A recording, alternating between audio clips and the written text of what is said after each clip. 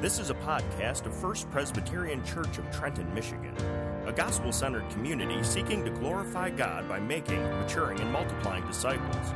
For more information, check out fpchurch.tv.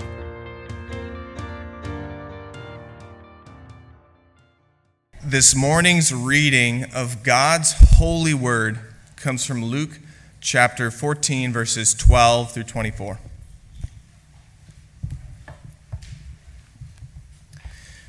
He said also to the man who had invited him, "When you give a dinner or a banquet, do not invite your friends or your brothers or your relatives or rich neighbors, lest they also invite you in return, and you be repaid. But when you give a feast, invite the poor, the crippled, the lame, the blind, and you will be blessed, because they cannot repay you, for you will be repaid at the resurrection of the just." When one of those who reclined at table with him heard these things, he said to him, "Blessed is everyone who will eat bread in the kingdom of God." But he said to him, "A man once gave a great banquet and invited many. And at the time for the banquet, he sent his servant to say to those who had been invited, 'Come, for everything is now ready.' But they all alike began to make excuses. The first said to him, 'I've bought a field, and I must go out and see it. Please have me excused.' And another said, 'I've bought 5 yoke of oxen, and I go to examine them. Please have me excused.' And another said, 'I have married a wife, and therefore I cannot come.' So the servant came and reported these things to his master. Then the master of the house became angry and said to his servant, 'Go out quickly to the streets and lanes of the city, and bring in the poor and crippled and blind and lame.' And the servant said, 'Sir, what you commanded has been done, and still there is room.' And the master said to the servant, 'Go out to the highways and hedges and compel people to come in, that my house may be filled. For I tell you, none of those men who were invited shall taste my banquet.'" Would you please pray with me?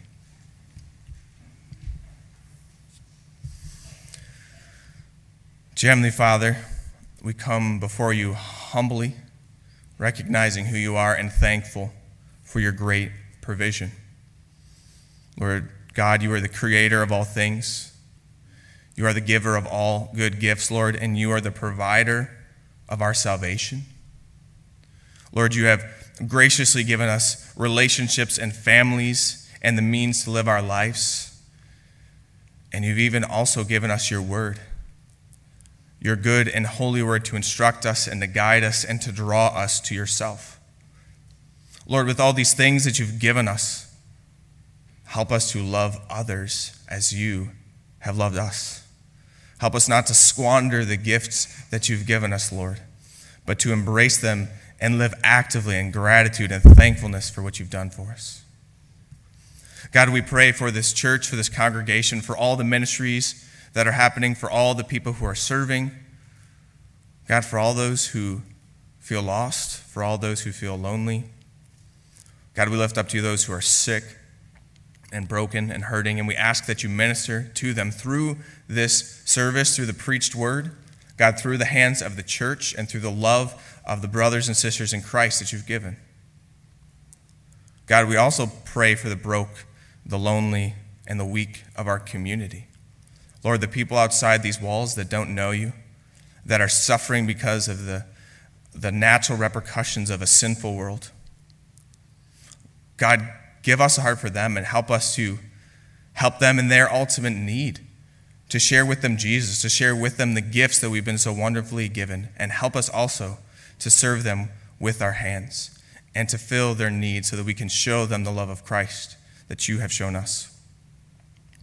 God, we pray for this morning specifically, that you would open up our ears right now in this moment, that our minds and our hearts would be hearing the scriptures and convinced of the scriptures, Lord, that your Spirit would be working in us so that we can receive the truth that you have for us this morning, and that we would be transformed in a meaningful way so that we can respond with action, so that we can respond with thought and prayer for what you have given us. Lord, help us not to walk away from this moment changed. God, be with Pastor Aaron as he brings forth your word. Be with his words and guide them and help him to preach the word clearly, help him to preach the gospel clearly, and let it be edifying for your church, because you are good and you can do so and you will do so. We pray this all in confidence because of what you have done and continue to do. In Jesus' name we pray. Amen.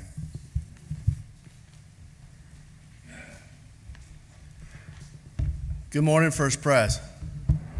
It's a joy to be with you, and if you would just open your Bibles to Luke 14, beginning of verse 12, we're actually continuing what began last week, which is Jesus is at a dinner party. And if you've paid attention last week, you saw that Jesus has a way of correcting everyone. Jesus has a way of pointing the finger and asking the difficult question. Jesus has a way of getting into everyone's stuff. Last week we saw Jesus correct the Pharisees by healing the man on the Sabbath.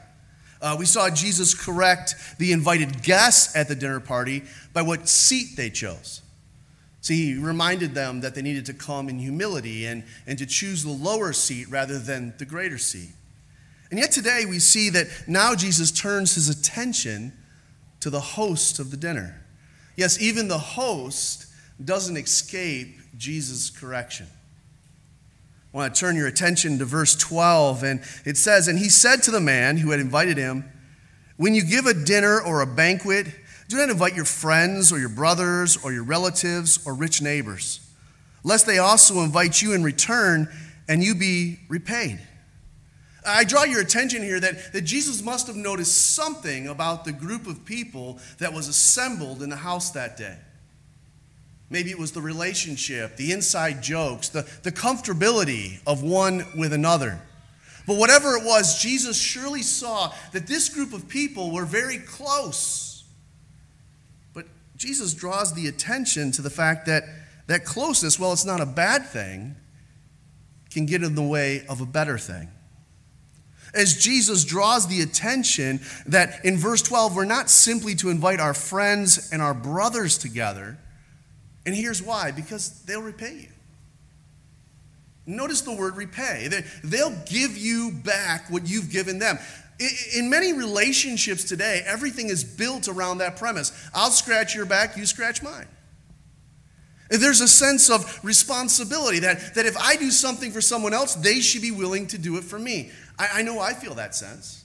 I have a neighbor who goes above and beyond. There'll be times I'm coming home and I'll see him pulling my trash cans up to the driveway, or I see him up on the roof cleaning out my gutters. And there is surely this feeling in me that I have to do something to repay him for the goodness that he has done for me over again and over again and over again. And I don't want you to think I'm lazy, but the truth is, this man is just a giving man. And I see it. And there's a sense in which I recognize I need to repay him. And so maybe I invite him over for dinner, or we go to the show or whatever. There's a sense of I need to scratch his back because he scratched mine. The truth of the matter, Jesus is saying those kinds of relationships, while good, miss the point of what we really should be about. The point that we have this standard of I'll help you if you help me. I'll watch your kids if you watch my kids. I'll feed you if you feed me. We're missing the point of what Jesus really wants us to see about the relationships and the opportunities each and every one of us has before us. See, the opportunities before us is that we are to love others as God has loved us. The truth is, we could never pay God back for what he's done for us, amen? I mean, if you really think about what the good news of the gospel teaches, it's that our sins have been forever taken care of. That we are now in right standing with God the Father. That we've been given all the treasures and riches of heaven. There's no way on earth we could ever pay back God for all the good we've been given. And yet God willingly gives us. He gives it in his perfect Son who came and bled and died for us. And he calls us to love our neighbors as he has loved us. He's called us actually to invite the poor, the lame, and the blind. Look at verse 13. "But when you give a feast, invite the poor, the crippled, the lame, the blind, And you will be blessed because they cannot repay you. See, the blessing comes not in the back scratching that goes on in most of our relationships. The blessing comes from heaven. Notice what he says at the end of verse 14. He says, and you will be blessed because they cannot repay you, for you will be repaid at the resurrection of the just. This future. There's this hope and this anticipation of the blessing of God. See, we're called to serve the least of these. We're called to bless those who can't bless us back. We're called to recognize that all humanity has dignity before God because they're made in the very image of God. The truth is, as good stewards of all that God has given us, we have a responsibility. We've been entrusted with those gifts. For what purpose? To care for others. I want you to think about that for a moment. The responsibility we've been entrusted with. The finances we have, the time we have, the resources we have, the gifts we have. They're not just to be used in some bargaining chip between us and our friends that I'll do this for you if you do that for me as we trade skills. No, we're to use them for the glory of God to serve those who are the least of these, who can never give back. Friends, this isn't some new concept Jesus is laying before his people. This is founded even in the Old Testament. The book of Deuteronomy, chapters 14 and 16, which give direction to the people of God as they celebrate the feasts of the Old Testament, they're to make sure that they include the least of these. There is to be no partiality amongst them. This is the calling. No partiality. I want to tell you a story. As I was kind of preparing for this, my mind kept going back to a moment in time in my own life. It was a time when I was in Bible college in Florida. It's a time my eyes were opened for the very first time to see the thousands of homeless people who walked the streets in Tampa and in Clearwater.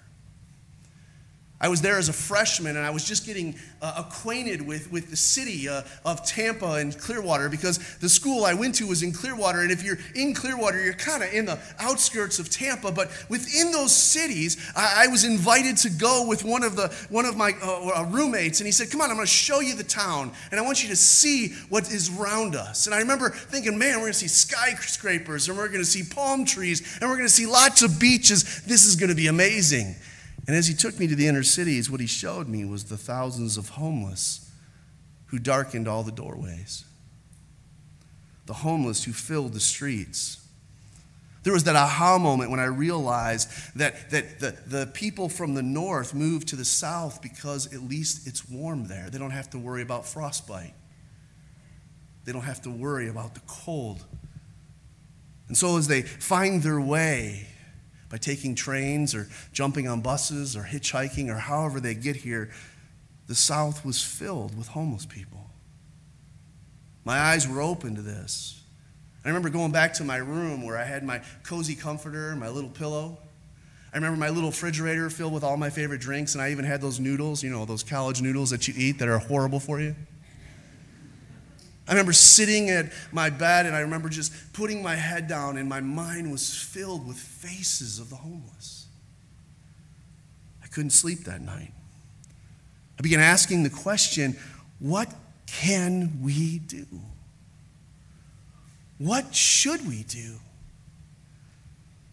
Well, a few friends and I began to meet together. We began to pray. We began to seek a way to do something. And so we began to hit the streets of Tampa and Clearwater. A few of us went to the downtown areas to seek out and to meet homeless individuals.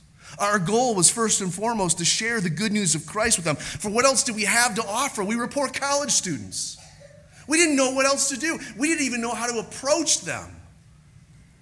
But we saw the urgency that these people mattered to God, and therefore they should matter to us. I remember as we began to talk with them, we discovered how many just needed things like socks. And so we would go back to our own dorms and we would empty our sock drawers and just begin to give away our socks. We began to give away our blankets and our pillows. And our parents began to wonder, what's happening there? Is there a flood in the dorm? What's going on? Why are you needing so many of these personal items? We began to buy toiletries in the dozens just so we could give them out to those who needed them. But soon, we began to ask a bigger question. How can we make a real impact? We came up with the idea of holding a large gathering. Believe it or not, we thought of having a party for the homeless. And as we began to think about that idea, we began to become excited about the idea of all the things we could do. We could have a place where there's food and a clothing closet, and we could offer personal items like toiletries. And most importantly, we could preach the gospel to these people as they see that we care. We build relationships, and we began to become excited. We began to take jars from dorm room to dorm room, asking for change, asking for old garments of clothing, just thinking, come on, be part of this. We began to call churches and asking churches to jump on board. Slowly, we began to gather food and clothing and blankets and toiletries. And then we realized if we're going to do this, we need to get into the city and talk to them. We began to read about the permits that would be necessary to hold an event in downtown Clearwater. And I remember the seriousness to which we started to plan all the details of what we wanted to do. Eventually, I showed up at the city. I got the paperwork. I took it back to my dorm room. I filled it all out. I had one of my friends read it because I have dyslexia, and that's never good. And they made sure all the spelling was right, and we turned it in. But it was that day that we discovered the resistance of what we were doing by the city officials. We were met with roadblock after roadblock, all under the guise of some new permit or approval we would need. There was the park permit, then there was the food permit, then there was the sound permit, then there was the nonprofit permit, one permit after another. And every time we said, how can we do this? Finally, as everything seemed to finally part and we were able to complete our task, I was called to the city office. As I approached the city manager's office, I learned of yet another permit and another fee. And the problem was we were just a few days away from our event. Seeing my exhaustion, the man behind the desk said, "Why are you doing this anyway? Don't you know we don't want the homeless here at all in the first place? And now all you're doing is gathering more of them." As a young freshman, I remember looking at that man and praying very quickly that God would give me the words. I remember replying, because our Savior calls us to love and care for the least of these. That's why we're doing what we'll do. Friends, let me tell you, I remember the eye roll he gave me as if it were yesterday. Now, the truth is, by God's grace, a gathering did take place. Clothes were passed out, food was eaten, care was given to the least of these, and most importantly, the gospel of Jesus Christ was preached. But I'll never forget when I had to face the city and realize the resistance to care for the least of these. The truth is, the resistance isn't just out there, is it? The resistance is in here. For many of us, the problem is ourselves. The problem is our own comfort, our own enjoyment. We view others as kind of a tool to be used rather than a person to be loved. In our story, we see Jesus correcting the behavior of this host. But let's be honest, Jesus is really correcting the behavior of each and every one of us as well. To help us understand the importance of this, Jesus links the reality of last things with our actions now. In verse 14, he says, "You will be repaid at the resurrection of the just." There are blessings for those who do what God has commanded. Now, it's true, our works do not save us. We are saved 100% by the grace of God. Yet, hear me today. Those who've been saved will show their salvation by their works. Paul writes of this in Ephesians chapter 2, verse 10. For we are his workmanship, created in Christ Jesus for good works, which God prepared beforehand, so that we each would walk in them. And if that weren't enough, most importantly, he offers us the picture of the Savior. Paul talks about this in 2 Corinthians 8, verse 9. He says, for you know the grace of our Lord Jesus Christ, that though he was rich, yet for your sake, for you and for me, he became poor, so that you, by his poverty, might become rich. He shared his wealth. He shared his righteousness. He shared his holiness. We call it the great exchange. He took our poverty and we got his riches.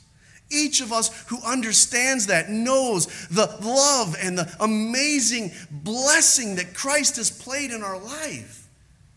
The question is, what are we doing with it? Are we simply living for our own comfort? Or are we seeking to live for the glory of God?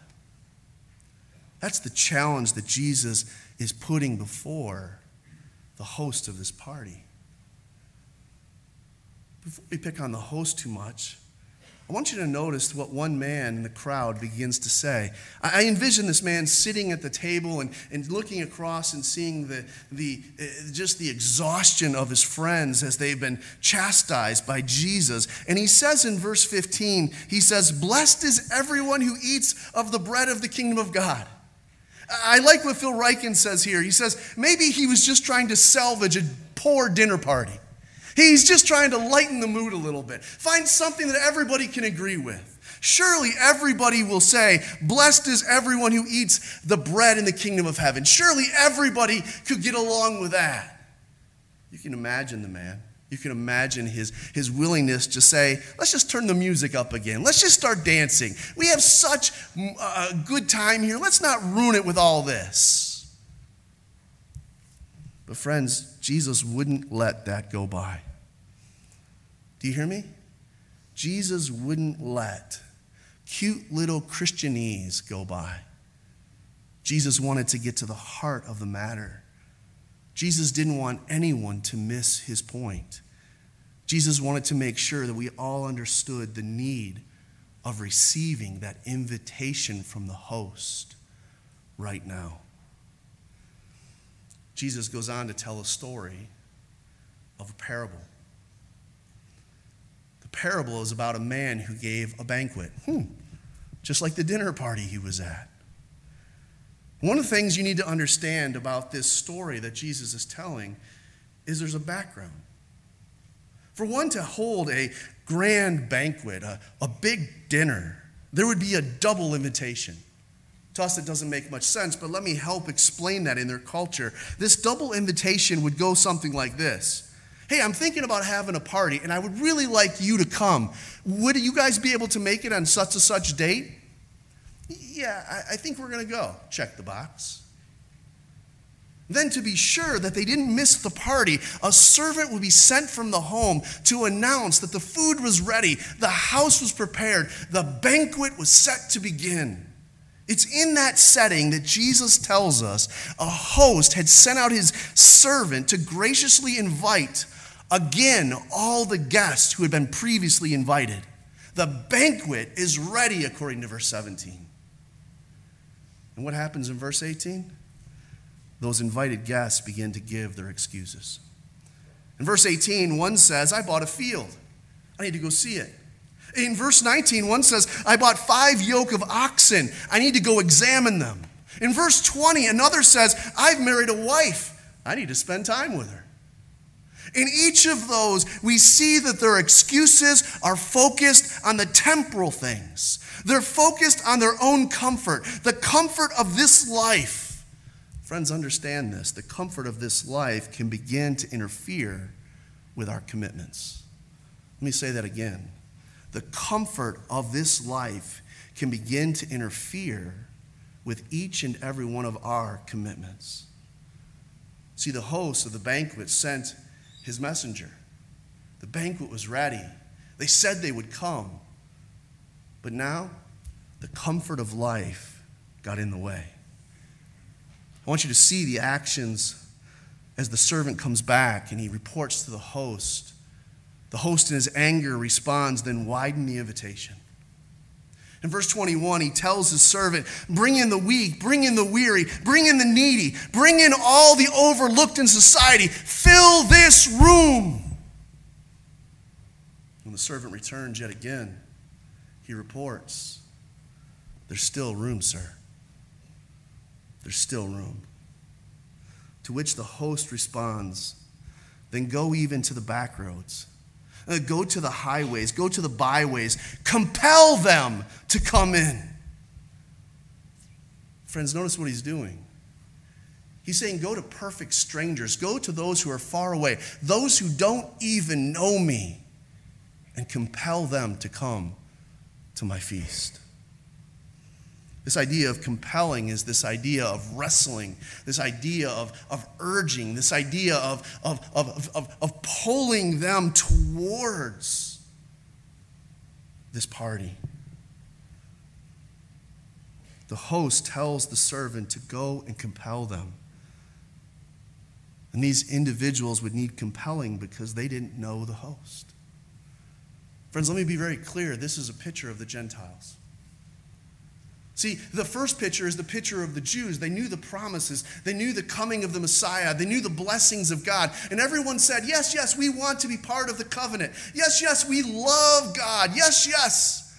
But when the invitation came, they were all too busy with their comfort. And so we see the picture of the widening invitation. We see the compelling of the servant to go and bring them in.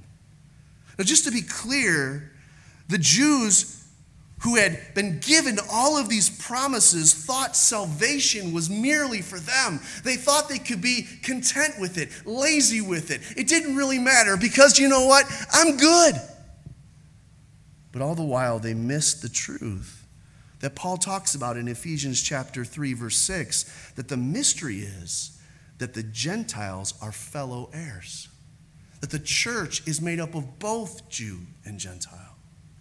And it's these Gentiles who will need to be compelled. These Gentiles didn't grow up in the promises, in the truth of the word. They didn't know about the living and true God. They worshiped idols. They were far from the things of the promises of God. And yet they would be compelled to come by the messengers of God, such as Paul. Paul talks about this in 2 Corinthians 5, verse 20, where he says, therefore we are ambassadors of Christ. God making his appeal through us. He goes on to say, we implore you. Do you hear that? We compel you. We implore you on behalf of Christ. Be reconciled to God. Church, the truth is there's still room. The truth is that we must compel others to come in. That's why we are here. The church is to be the witness, the light, the salt, the ambassadors. The question is, are we too comfortable? Are we too relaxed? Do we miss the very people God has placed in front of us? I want to draw your attention to a warning that Jesus offers. It's found in verse 24. It reads this way, for I tell you, none of those men who were invited shall taste my banquet. The question is, who is Jesus referring to? He's surely not referring to those he's compelling to come in. He's surely not referring to the lame, the blind, and the broken in the streets around him. No, he's referring to those who knew the promises, but were too comfortable to truly act. He's saying there is no blessing for them. There's no blessing for those who were first invited but now reject the offer. Let me tell you, as the covenantal church, we understand that we have been given the blessings. We raise our children to understand they're part of the promises of God, the long line of heritage from the Old Testament forward. We read the scriptures and we see the blessings of God, but we must believe. We must act. We must heed the invitation. The writer of the book of Hebrews says something very stark in chapter 6, beginning in verse 4. He says, "For it is impossible in the case of those who once have been enlightened, who've tasted the heavenly gift, have shared in the Holy Spirit, have tasted the goodness of the Word of God and the powers of the age to come, and then have fallen away, to restore them again to repentance, since they are crucifying once again the Son of God to their own harm and holding him up to contempt." Friends, that's a hard verse. That's a hard passage. That passage brings before us the truth of the reality of the importance of responding to the blessings and the promises and the invitation that Christ has provided. Many of us have heard of the unforgivable sin. Let me tell you, the unforgivable sin is blasphemy against the Holy Spirit. The unforgivable sin is to reject Christ, the one whom the Spirit reveals. For many of us, we've grown up around all the Christian language. We know of Christmas and Easter. We know of the cross. We know of all the details of the things that we give allegiance to. But do we truly believe? And if we truly believe, how should that change the way we live? Church, Jesus' words offer warning. Jesus' words offer warning of a response that is necessary. Understand me today. I'm asking you, have you personally responded to the invitation of Christ? Jesus' invitation is this in Matthew 11. He says, "Come unto me, all who labor. Come unto me, all who are heavy laden. I will give you rest. Take my yoke upon you. Learn from me, for I am gentle and lowly of heart, and in you will find rest for your souls." You'll find rest. Jesus is that rest. Have you trusted him? Or do you have a relationship with Jesus where it's he scratches my back and I scratch his? If you've truly responded to that invitation, are you compelling others to come? Are you compelling even the least of these to come? For all of us have been commanded in Matthew 28 to go, therefore, compel, go, therefore, and make disciples of all nations. That's why missions matters. That's why we should care about seeing even the least of these brought into the kingdom of God. The bottom line is this: we should all be seeking to know Christ and to make Christ known throughout the world. It should be our greatest desire. But is it? Friends, my prayer is that we would all heed this warning from Christ. My prayer is that we would step outside of our own comfort zones and that we would seek to care for those who cannot repay. That we would explore our own hearts and our own responses to the gracious invitation of King Jesus. And that once we've examined where we would stand, that we would then compel others to receive this gracious offer as well. May we not be selfish. May we not be caught up in our own comfort, but may we be busy seeking the glory of the Savior of the world. Let's pray. Heavenly Father, as we close our Bibles, as we step away from this chapter 14 in which we see Jesus get into the business of all of us. God, may we see the reality of what he's calling us to in repentance and truly resting in him. May we heed his invitation May we pay attention to his warning. For many of us in this room have grown up in the church.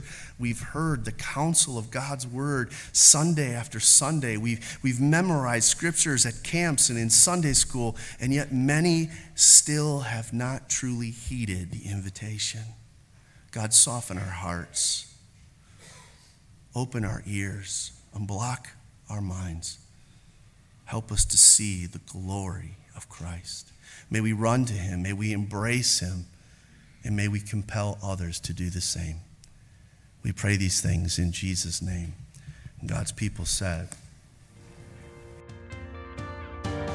This has been a podcast of First Presbyterian Church in Trenton, Michigan. For more information, please visit us online at fpchurch.tv.